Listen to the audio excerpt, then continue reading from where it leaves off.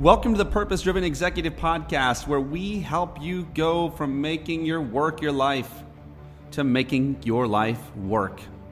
We share true stories, interviews, and experiences that will help you, the hero, in your quest for passion and purpose. Higher purpose, higher productivity. This is the Purpose Driven Executive Podcast. What is up, purveyors of purpose? I am with someone that has impacted me for a couple of years now at least, and we've never met. So on the show today, you can look him up if you can spell his name, Mike Michalowicz. And Mike, I'll let you introduce us in terms of how to spell your name. But first off, man, before you tell us what you do, Mike, tell us what you love, man. So I love the work I do. I mean, just absolutely love it. And it's it's interesting. So I've had a few businesses and I've just discovered a purpose that is so visceral for me that every day I come to work, it's such a joy because I'm able to execute on it, experience it. Doesn't mean like work's easy, but it's always satisfying. That's what I love. So I love work. Love it. How many people can say that? A lot of us feel like we have to tie ourselves, Mike, to an anchor, right? And then drag that anchor around all of our lives until we reach some weird imaginary finish line. And you're freeing people, man. I love, so Mike is the author of several books, many of which I prescribe to clients. So for medicine, Mike. And, yeah. Thank you. So my favorites, I know there's the Toilet Paper Entrepreneur, the Pumpkin Plan, Clockwork is amazing. And now I'm about halfway through Profit First, which is revolutionary. I know it's changing the world.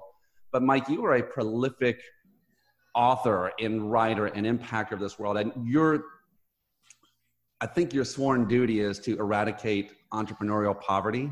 It is. Wow, you did your research. So like right there on my wrist, you can't see it's wrapped in metal. It says eradicate entrepreneurial poverty. I've never, since I've gotten this, ever taken it off. Woo. And what this does, it's funny. So I have it here on my wrist because that's where the most of your blood flows through your arm, right? That's where the main artery is. So I want it to be flowing through me. It's kind of the visual I give to this. Oh, wow. Why is that important to you, man? Why? Well, and we were talking about offline, February 14th, it was 2008, Valentine's Day. I had, at the point, I had grown a couple businesses in the tech space and exited. I sold one in a private equity transaction, sold one to a Fortune 500. And I just thought, I was like, hot, Donnie. I'm like, I'm so smart. I'm such a genius. I am Midas. It just overwhelmed myself with my own arrogance and ignorance. And on that day, Valentine's Day, I had started a third business maybe about a year prior, maybe a year and a half. And it was a calamity. As an angel investor, and I use air quotes because I sucked at it so badly, and the business collapsed. And on February 14th, I got a call from my accountant saying, "Hey, we're just starting your taxes." And he's like, I didn't believe I'd ever say this to you, Mike, but you really need to declare personal bankruptcy. You're wiped out. And what was shocking to it wasn't that I had to declare bankruptcy. I logically saw my accounts dwindling so fast. It was the emotion. Like I saw it logically, but I couldn't accept it. So I was clinging on to this ridiculous hope that some investor would want to buy this horrible business I had no clue on how to operate, or that some big customer would come in and just pay off all my bills. And it didn't happen. And that was the day it planted the seed, at least. I didn't understand entrepreneurship at all. Those other businesses, there was a lot of good luck that played in. And they were never profitable when I was operating them. It was only when I sold them that I made my money. I thought that was normal. So I didn't even understand business fundamentals. That day put me on a journey to explore what makes entrepreneurship work and what makes people successful, and set me on a mission to simplify the entrepreneurial journey, selfishly for myself, to figure out how to drive profit consistently and build efficiencies. And also, two other things happened. The most important thing is I hope that day my ego was ripped out of my soul like a virus with these big flapping claws and stuff. And I hope my ego never returns, at least in that formation of thinking I'm better than thou, which is the worst of me. And I'm ashamed of that behavior and feeling like I was better than other people. Also set me on this purpose. And by the way, Donnie, it wasn't like the next morning I woke up like, oh my God, I have a life's purpose. And the angels were singing and hallelujah. No, I started boozing. I became an insomniac. I was stuck in this self-disgust. It took me about 2 years of navigating through that, Silicon Valley. It was around 2010 that really I went all in on this purpose. During a period I did write my first book, and it landed. It was okay, but it was really around 2010 I said, oh my gosh, I'm an author. This is what I'm meant to be. This is the vehicle to be of service to our world and selfishly to myself in eradicating entrepreneurial poverty. And that day forward, I've been a full-time author for small business owners. So, and take us. I'm not gonna get out of this moment quite yet, because I find significance, because what I'm hearing, Mike, is that a day of really extreme suckiness. Yeah. That exposed some things that propelled you forward. And I think a lot of times that's like birth is a painful process, right? Babies usually come out crying, right?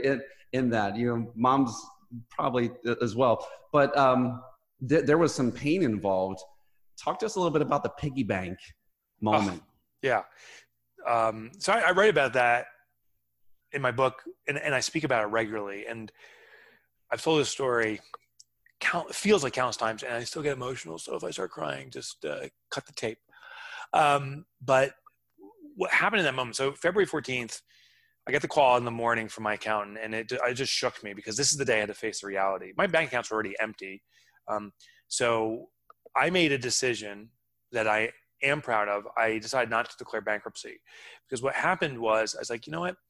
All of these financial woes are my own doing. It's not like my credit card company messed up. They actually granted me money. I am responsible to them. And all my debtors, I said, I will pay back. It's my responsibility. It's not theirs. And, but as a result, we couldn't afford our house. So we had to ditch the house. We lost the house 30 days later, actually. The cars, we lost the cars, and a lot of stuff went away. The last car I was clinging on to, it took me a good 6 months, I think, before I was like, I had to get rid of this, was the epitome of ego. It was the Dodge Viper. When I had sold my second company, I bought, I thought I had to live like the rich people now. We got a place out in Hawaii to go on sabbatical. I got these cars. We moved into a wealthy town with the intent of buying like the biggest house. It was my master plan. And I had this Dodge Viper, and it was just this obnoxious ego. You come driving around, people see it. And so I sold that off. And, but on that day, February 14th, I had to go back to my family and tell them this was all going away. My daughter, my sons, my wife, we were going to have dinner together. We have that on Valentine's Day, typically a big dinner together. And they cooked a meal, and I came home late because I didn't know what to say. I was actually afraid to go home, and the meal was sitting there cold. My wife escorted me, and I sat down, and I've been sobbing all day. And I started sobbing the worst. Because listen, I'm the provider. I just defined myself as a provider for my family, and the one job I gave myself is the one thing I did the opposite. I stole effectively from my family and from their future. And so I had to face them. And I told my daughter, she was 9, like, I can't pay for your horseback riding lessons. She likes to ride horses. It was $20 for a group session because I was broke. And she ran out of the room as fast as those little legs could carry her. And I was like, I thought, Donnie, she was running away from me. I thought she was afraid of me. And I was so angry at myself. And I also respected, because I wanted to run away. When we hit these traumas in our life, these horrible moments, one solution is running away. Well, she wasn't running away. She ran to her bedroom, grabbed her little piggy bank. She'd been saving for a horse, and she ran back down to me with this piggy bank in hand. She was crying. She goes, Daddy. She goes, I'll start supporting our family. And then I'm about to go. So that moment was just pure shame for me and embarrassment. But there was also this pride in my daughter. This little girl had, decided to step up when I had stepped down. Mm. And so that piggy bank is just something for me till the final day on our planet. Like when I take my final breath, I know that's the final thought I'll have is that moment. I can see it so vividly. And that was ground zero, right? That was the source for me of change. And like I shared, it wasn't like the next morning I woke up and said, hallelujah, I've got this. I went through a real struggle. But it became the source for the turnaround and doing good things to be of service. Yeah. And interesting, Mike, it's almost like that's the beginning part of the process of going from this place where you were in quicksand to really into this journey of where you said in the beginning, you proclaimed, I love what I do. And now you're right. You're into that work. You're serving the people you love. And if we were to look at the message of your life, like it's amplified how much now as opposed to then? Oh my gosh. Right. Like the impact. One nice thing about being an author is there is some very firm metrics. So I know over 500,000 books are in circulation out there. And that doesn't necessarily mean 500,000 entrepreneurs. Someone could buy multiple books, but it also means there's many people out there that have heard the concept and will never read the book, but they've been affected by it. And that's actually the greatest component, is just knowing that it circles around. I was invited to speak at on a television show, like a little segment, and I'm in the green room, and someone comes up to me and goes, I love your book. I'm like, oh, thank you. Like, this means so much. Like, which book? And like, Profit First. I love it. And I said, I've never had a chance, or I rarely get a chance to meet with someone face to face, and they're talking about my book. Do you mind me asking you what's your favorite part? And she looks at me and she goes, oh, I haven't read it. I just love your book. And again, ego gets punched. I'm like, oh. But then I was like, oh, this is amazing. This is what it's meant to do, is that people don't need to follow the steps and read this thing and buy and upsell and up level. No, the message is the message of transformation. And that's, to me, is the ultimate definition of impact. It's not a product. It has its own legs. It's just perpetuating on its own. Yeah. And I want to get into, because there's some valuable stuff to the people that are in the audience here that, in myself, right, to pull from your work. You're very prolific, man. Like in a matter of since 2010. I don't know when you first started putting pen to paper. 2008, not the next morning, but 2008 I started writing. And my first book came out in 2008. So I've been writing for 12 years now. You're cranking a book about every year and a half. That's what I'm trying to do. I've 25 more books I want to write. So I want to complete about 30 to maybe even 35 books before I head out. Okay. So we're going to dig into the meat of it, but just specifically towards that, why? Yeah. How? I'm really interested in the how, because there's a lot of endurance in just taking one of these and doing that. Yeah, like, I'm experiencing pain. Yeah. Writing is, and I don't consider myself an efficient or even a good writer. It's a labor of love. I love writing, but it takes me a lot of iterations till I'm finally like, yes, I got it. I mean, a lot of iterations. Some paragraphs take me hours. Once I have the paragraph down, hours to figure it out. But there is a method and there's a way to make it more efficient. So the why is, I may one day write a book on purpose. I started to research around this already, and I interviewed this one psychologist a few years ago. I said, what's the source of purpose? And of all the people I've interviewed on purpose so far, this one's the one that landed most with me, and I can relate to it. She goes, I can't remember her name, but I have a document somewhere. She goes, it's either one of the T's or a C. I said, one of the T's or a C. She goes, yeah, there's two T's. There's a big T and a little t, and sometimes a C that triggers purpose. I'm like, yes. She goes, the big T stands for significant trauma. There's a moment that we can all look back on that we take a stance and we're like, this is the day, this will never happen again. I will change this. I will fix this. So for me, it was financial trauma. I didn't know that's what trauma was. Because I hear the word trauma, I think, okay, if you weren't, if you didn't witness someone die out on the war field, you have experienced trauma. Well, I understand a new definition of this. There's physical abuse, there's sexual abuse, there's financial struggles, there's all these different traumas we express. It's a jolt to our system. It's a massive punch to our identity. There can be harm associated with it, or it could just be emotional consequences. She goes, that's the big T. She goes, for us, that is a source of purpose. Now, not everyone clings onto it. A lot of us become victim to that trauma. And that's a path that many of us fall into. Some people elect, that's a defining moment of something I'll never stand for again. There's also small T's, she explained. I think the word she used was dripping trauma. This is like you were the kid that was picked on in grade school every single day. And it's just this building sadness or anger, disappointment. But then there's a moment comes, holy cow, I'm going to fix this. And I will not allow this to happen again to myself or anyone around me. That's the small T's. And then she goes, for some of us, also these C's, and that's childhood dreams. She goes, some of us, when we were kids, daydreaming about, I want to be a baseball player one day, or I want to do this, that dream stuck around, but then it got abandoned. So it actually forms another form of drama because there's this incongruence with a perception of ourselves and what we've become. And when we face that incongruence, it triggers or sparks purpose. And I thought that was just a great definition of it. That's probably the three sources of purpose. For me, this gap of this thing called entrepreneurial poverty, it's a term I made up, but here's what I mean by entrepreneurial poverty.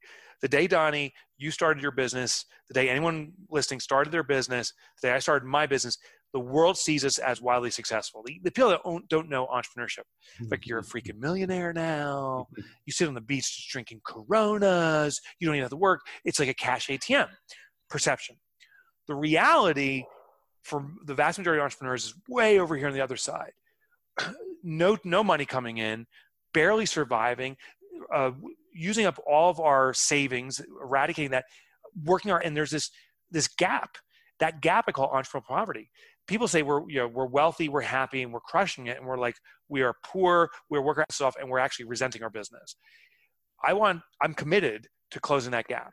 I believe entrepreneurs not only should be, they must be wildly successful, because entrepreneurs provide for our global society. And it's not just the financial economy. I think that's a big part of it.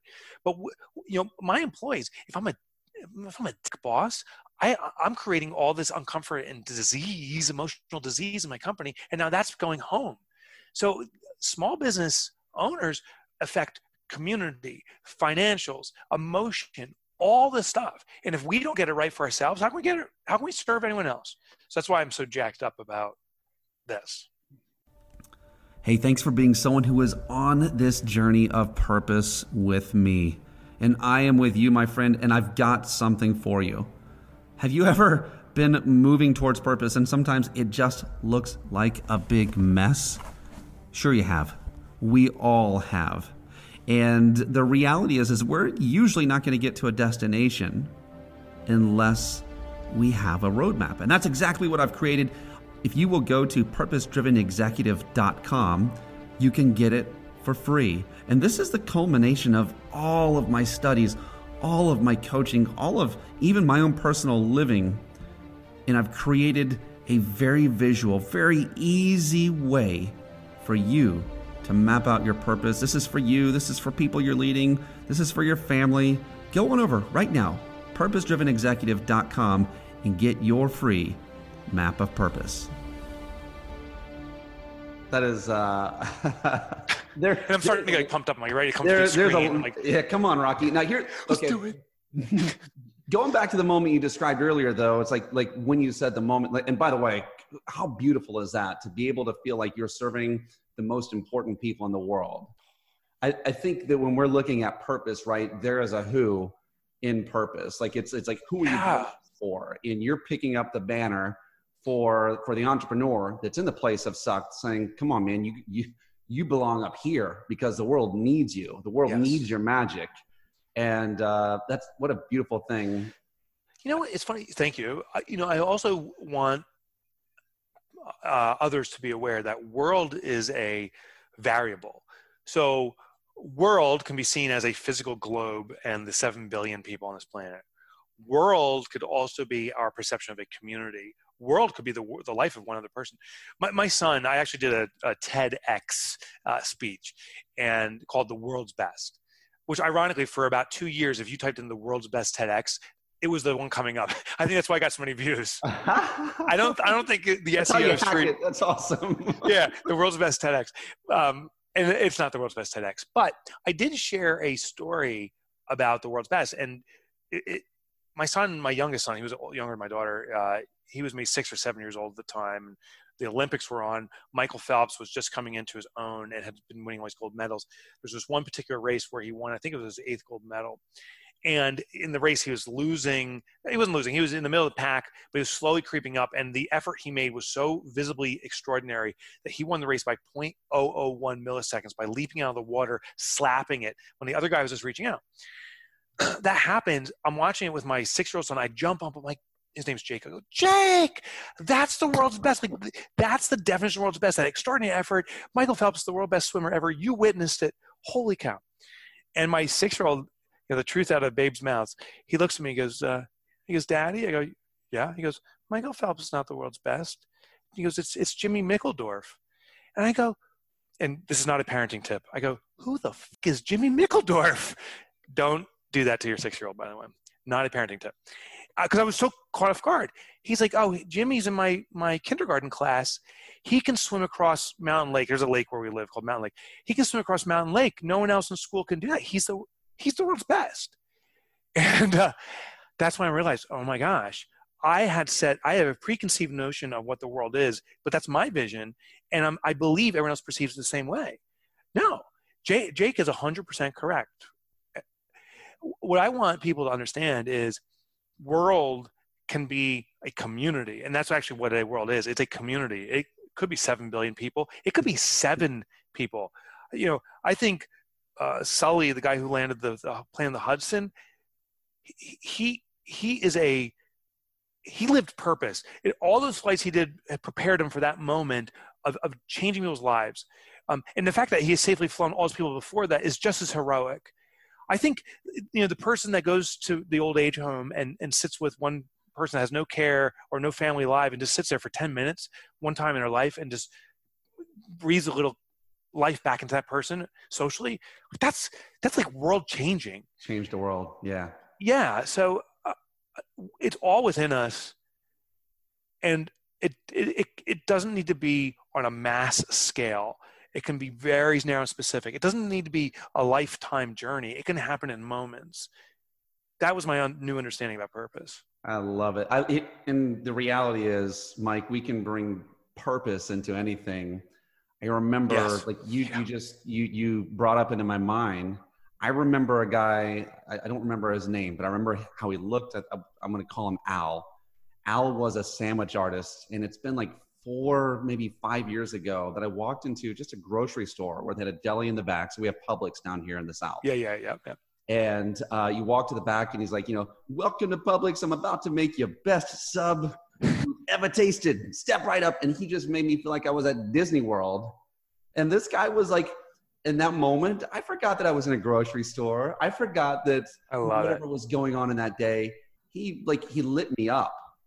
That's life-changing. Yeah. My world, right? Is it in the words you just now said. World famous. He's world famous. And what he did is, okay, you're talking about it now, months later, days later, years later. Yeah, it's so funny. We have that opportunity for impact. It's within all of us. It really is. I love it. And it doesn't always have to be this thing at the mountaintop. It doesn't have to be something with millions of people. It doesn't have to be some thing where we think, I think we make it so big. And when we make things so big, we tend, there are so many barriers and there's so many. Yeah. Then it becomes what we don't even want to do. Right. I think it can be big. I think it can be deep.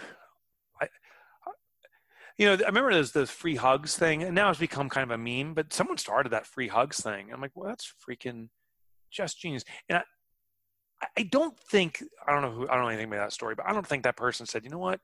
I think a good marketing technique is free hugs. I think the person that did it said, you know what? Some people need to be hugged. I suspect that's what triggered it. I don't know, but it can be something that is done in the moment, but it has to be a decision, and I think it has to be a commitment too. Like it's not like today I'm going to go to an old age home and speak with someone that's old just so I can feel good about myself for a moment. I don't know. That's great. I don't know if that's living purpose though. Purpose is really investigating our lives. You can look at your calendar, rip today's page off. It's Friday, February 7th today. Yeah. Look at each of those places and it's like, how do I need to show up? With that person. When I get home, how do I show up for those people? I'm sure you know Brendan Burchard. One of the things that I've taken from him is like, man, when I walk through the door back into the home, I have one job. I'm bringing the joy. I'm not like super business guy or like coach. Yeah. I better be bringing the joy, man. That's all that matters. And I've got 8 kids. Holy cannoli. Mike, take me here because I know that one of the things that I can say that I appreciate about your work is that you actually take something complex and you make it, you simplify it, and you have a couple of really good, I don't know if I would call them allegorical stories, Thank you. but get like the pumpkin plan, right? Finding your someone, and can you just speak to business owners, large and small? Yeah. And these aren't just business owners; these are people who are running teams, because you grow your team the same way you grow your business. Talk to us about the idea of the Great Atlantic Pumpkin. Yeah, so I ended up studying. I found there's this thing called biomimicry. Biomimicry is where something exists in nature, and that pattern or that technique can be converted into business. Yes. So as I was studying business growth, new word of the day. it was biomimicry, the word of the day. So as I was studying business growth, I was like, oh, how does this happen in nature? And a business coach of mine said, oh, you got to study pumpkin farmers. I'm like, okay. And 9% of pumpkin farmers are what I call the ordinary pumpkin farmer. They're in the quantity game, grows as many pumpkins as possible, massive fields. You have a big season. It's the fall season. And that's when you got to move 80% of your goods. The extraordinary pumpkin farmer, or they're called colossal pumpkin farmers, there's a small faction of them, but they grow these massive pumpkins that, the size of cars nowadays. And so I studied those people specifically. They change the growing process. I would say there's about 5% of things that they do that's different than the ordinary pumpkin farmer. Yeah, they got to water, they got to turn the soil, they got to do all those same things. But you start off with a Atlantic, what was it called? The Atlantic Giants. The Atlantic Giants. There was a guy, Howard Dill, if I remember correctly, in Canada, who is the creator of this. And the goal is to get a seed that has the most potential, that matches your soil content, that can leverage your climate. That seed has the most potential. Then you do a couple other steps in a sequence, and the pumpkin starts to grow explosively. What I found in business is we need to pick the right seed. And we're talking about purpose is part of it for sure. And I would argue purpose played into uniqueness, distinguishing ourselves, really being a full version of ourselves, but in a way that is distinct and stands out. Then matching that with demand, like there's got to be a client base that wants that uniqueness, and matching that with systemization. Often that's probably the most overlooked part, is once you're distinct in the market and you have customer demand for it, how do you make it run on automatic? Now you've positioned a seed for colossal growth. And there's more steps to it, but that's what the pumpkin plan is all about. The last comment about it, which is interesting, is when I hear from readers regarding that book specifically, the term pumpkin is so lodged in their mind, it's such a mnemonic that people come up and say, hey, Mike, I'm growing my big pumpkin. Or I got rid of a rotting pumpkin. And I like that because I think business books in general, I shouldn't say in general, but business books can become very complex and heady. There's some very philosophical, important books, but hard to consume. I struggle with that. I have some, I think, learning challenges. I actually know I did, at least, or may still do. I had to go to school, special classes for learning challenges. And I can't understand. pay attention long enough to complex things. So I desperately need things simplified in order for me to be able to retain it. And that's why I write the books the way I do. And it brings me joy to hear that people start using those terms, and that simplified version of something that can be much more complex is working for them. But specifically, there are a lot of people right now, Mike, that are serving anyone and everyone, right? Yeah. And the reality is that when you say yes to one thing, you're saying no to a whole host of other things. And if we're growing that, right, the big pumpkin, like why the big pumpkin instead of all the little ones? And how do we begin the process? There's a painful, like there's the beginning of that plan is actually pretty painful to us, the business owner, entrepreneur. So I think there's a couple of things that are going on. First, when you start a business, when I start a business, I don't know what's going to work, what's not going to work. I have some assumptions. So I think in the very, very early stages, there is a responsibility to at least get some footing and saying, well, do any customers want this, and get some sense for it. Then to transition to second gear, so to speak, then we need to commit to a community. And I think many entrepreneurs are fearful of that. First of all, they're used to the old approach. Anyone and everyone's a good client. That's not true. Mm-hmm. So we're used to it. Secondly, we start to believe that if we commit to a community that we are saying no to so many others, that could become this downward spiral. What if I commit to the wrong community? I'm done. And what I don't speak to, I think, directly but indirectly in Pumpkin Plans, this is not about exclusivity. It's about specialization. Yeah. It's not niche exclusivity, which means no one permitted, fire everybody. This is niche specialization. It's catering our abilities to a specific need. And I think we're just afraid of the risk. The parallel, though, I use with Pumpkin Planners is you will never, anywhere on this planet, go down some dirt road, some country road, and see a pumpkin farm, this massive field where miraculously a colossal pumpkin's growing out of it. It'll never happen. And the reason is the ordinary process prohibits, it guarantees nothing colossal will grow because we're spending the nutrients, the time everywhere. So everything falls within the norm and average. These colossal pumpkins is because of this maniacal focus. On the flip side, sometimes a pumpkin grows so fast, it actually splits under its own weight. These pumpkin farmers get crazy. They actually will shoot at each other's pumpkins in the middle of the night with shotguns to compete. It gets crazy. But those colossal pumpkin farmers, I never saw them saying, oh, I guess the process doesn't work. They all simply said, it wasn't my season. And they went back and they started to do the exact same process again.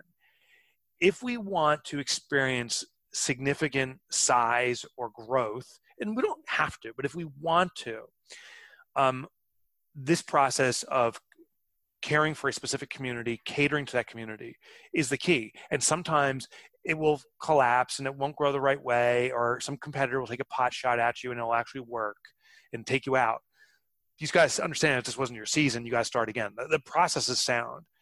And I've now observed and coached hundreds, if not thousands of businesses through this process of catering to a specific community and seen the history over the years. It works. Just, there's some external factors you have no control over. Mike, it is scary. Actually, in my story, in relation to that was about a year ago.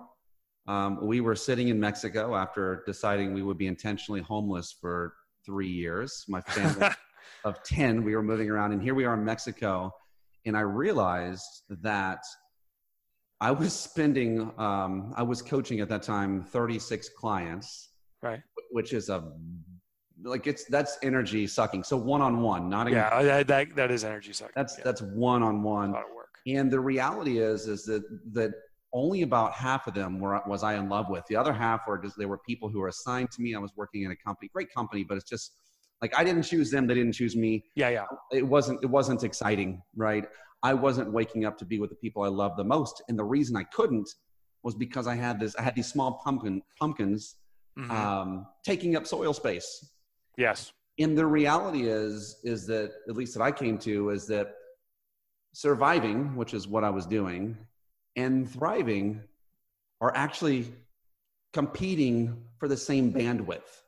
Yes. And I would never be able to get ahead as long as I had these other things blocking my soil, blocking my nutrients. And we made a decision in Mexico. It's kind of funny because even some of the stuff like was like there's still certain digital aspects that think we're in Mexico because like it read where we originated.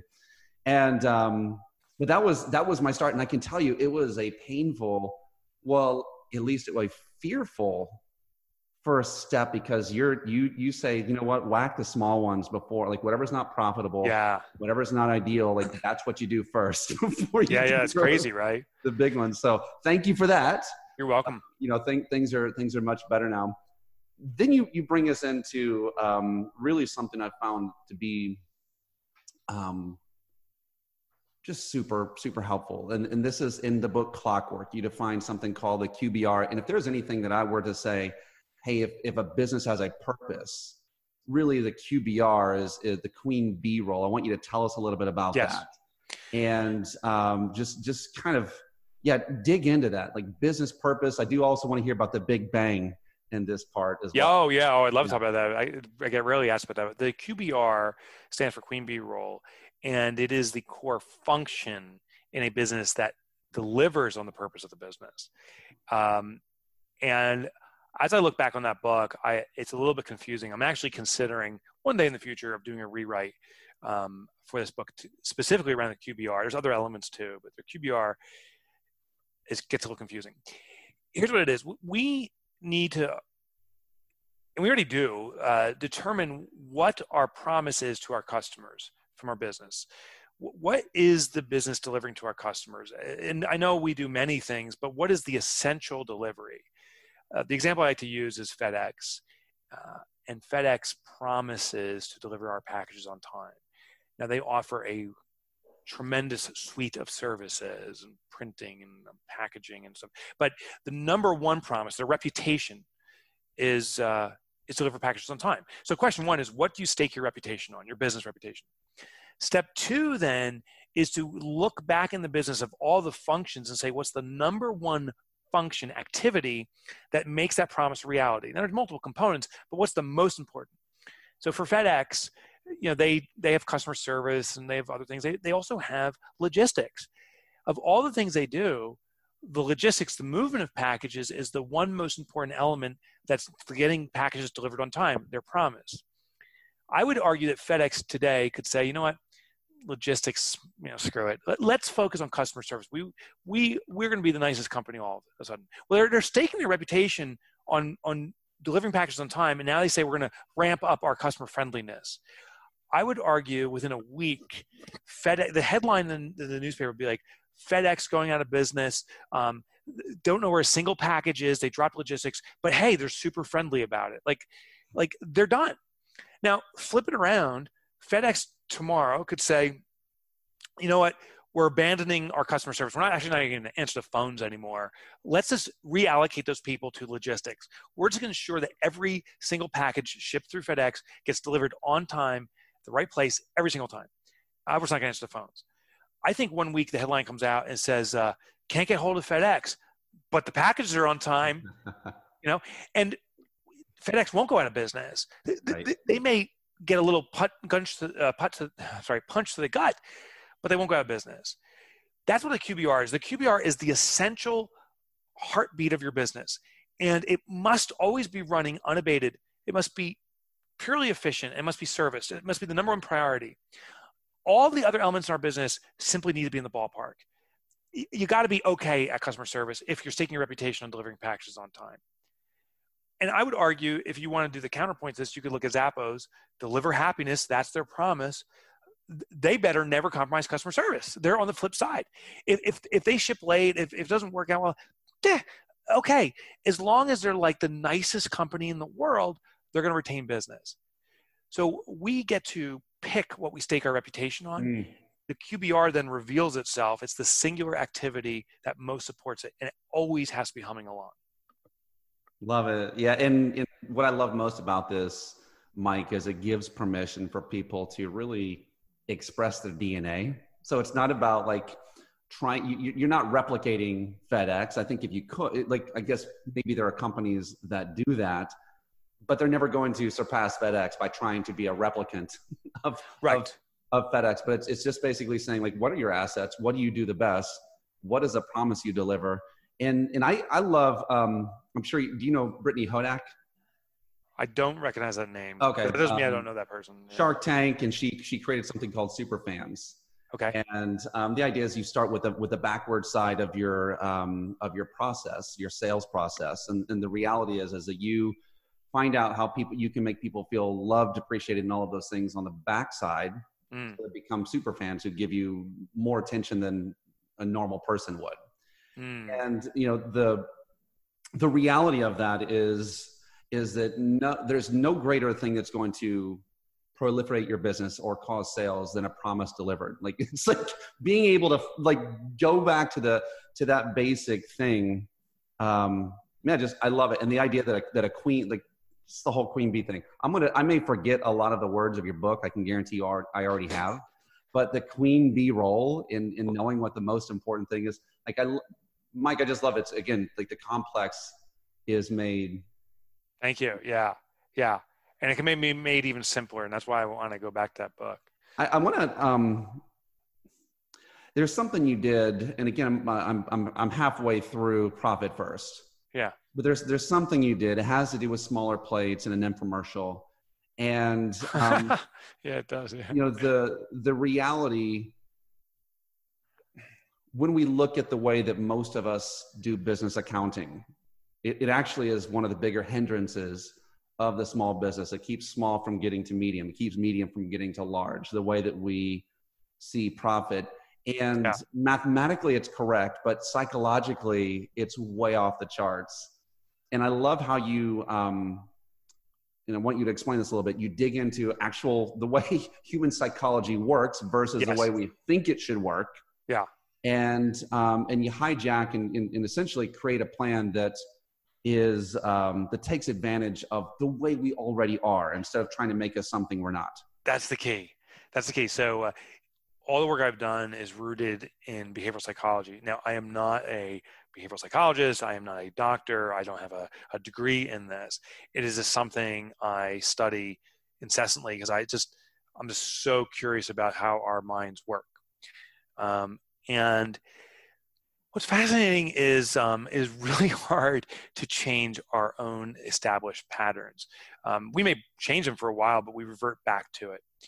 So one thing I've read through these multiple books, I encourage people to read Power of Habits by Charles Duhigg. It's a great source. I'm friends with James Clear. Atomic Habits, another great book. Yes.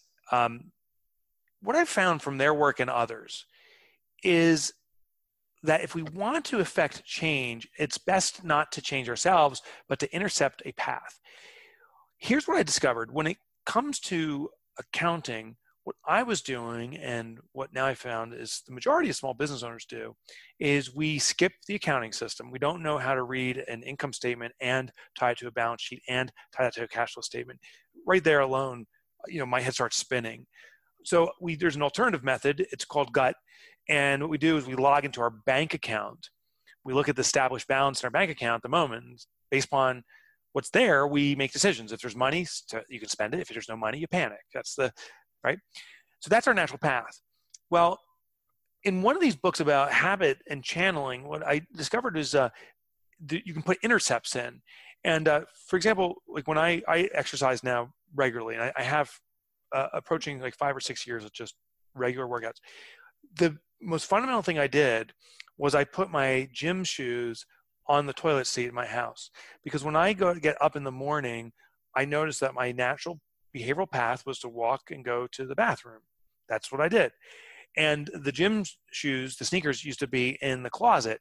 Well, I go to the bathroom, then I come out, fire up some coffee, and day's done. I'm not going to work out. Now with those shoes on my toilet seat, I'd walk in, I'm like, oh, I have to grab the shoes. It's intercepting my behavior. So now I have shoes in my hand, and that starts the trend to, okay, just put the shoes on. And like, okay, shoes are on. Let's just get this stupid gym thing over with. With our finances, since our natural path is going to the bank, we need to intercept that. In fact, we need to continue that behavior. We just need to change the system at the bank. So we set up multiple accounts with multiple purposes: profit, owner's compensation, tax responsibilities. Your business can pay the owner's taxes, operating expenses to pay the bills, maybe even other accounts. But now when money flows into your business, you allocate, and I teach in the book how to do it, but you allocate money to the different accounts. When I log in, like I do, and I still do, I log in at least once a day. I log in my bank accounts.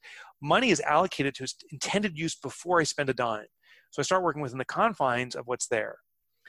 Unfortunately, with Profit First popularity, there's many people out there sharing their insights and ideas around Profit First. And I've seen people saying, oh, you can do Profit First on a spreadsheet, or, oh, you can just do it in your accounting system. And that's not true. It's a shame to see that, because those people are just thinking about the logic. Yeah, logically, you could do this on a spreadsheet. You could use an abacus. I get it. But behaviorally, you've taken away the most important thing, which is intercepting the natural path. Yeah. Those processes defeat the system. So we need to intercept the way we behave. In human nature, right, is that we are resourceful, meaning we're going to use all of our resources. So if we see something, we basically take it to zero. That's with time, right? That's with money. That's with whatever resource we have, because we're going to use those all. Parkinson's principle, right? Parkinson's. My wife and I had this conversation last night. It was funny. We're working on renovating our kitchen, and it's a total torn apart now. The kitchen is not functional and won't be for a little while. So we set up a little we have a downstairs, like kind of utility sink. There's a utility sink, and there's a little thing next to it, and there's 4 plates, and there's 4 sets of utensils, and there's 4 bowls. And I saw my wife last night. She goes, you know what? She's been a stay-at-home mom, and she loves to care for the house and stuff. And she's like, I'm kind of bored. I'm like, what are you talking about? She's like, I spent an hour or two cooking, preparing the kitchen, working. She goes, now we have this new little thing. She goes, I don't have to clean anything. It's never been so efficient. She's like, I don't even know if we need a kitchen anymore. And that's Parkinson's law. There's less space. We expand into the space. We utilize the resources put in front of us. So instead of thousands of plates and pans piled up and all this stuff, everyone's working with just a microwave and their one plate, and the work goes away. It's interesting too that one of the things, and you've probably seen this, I know you've coached a lot of people, but sometimes the issue between lack of productivity is that people have too many resources in front of them. And certainly with that accounting method, like we see this whole pot that we think we're using, and we always end up with the probably profit last instead of first. Yeah. But also with our time, right? Oh, I have 3 weeks to do this. Really, you could get that done in 1. Or I have all day to do this. Why don't you try to get down to half days, be done by noon? And it's a challenge of less, not more. Sometimes it can bring us to our place of efficiency. Parkinson, that's what he did his course study in. So his name is Northcote Parkinson, was a behavioral theorist and studying our use of time, and basically said that the more time we avail to a project, the longer it takes. Mm-hmm. So constrain the time. Love it. Yeah.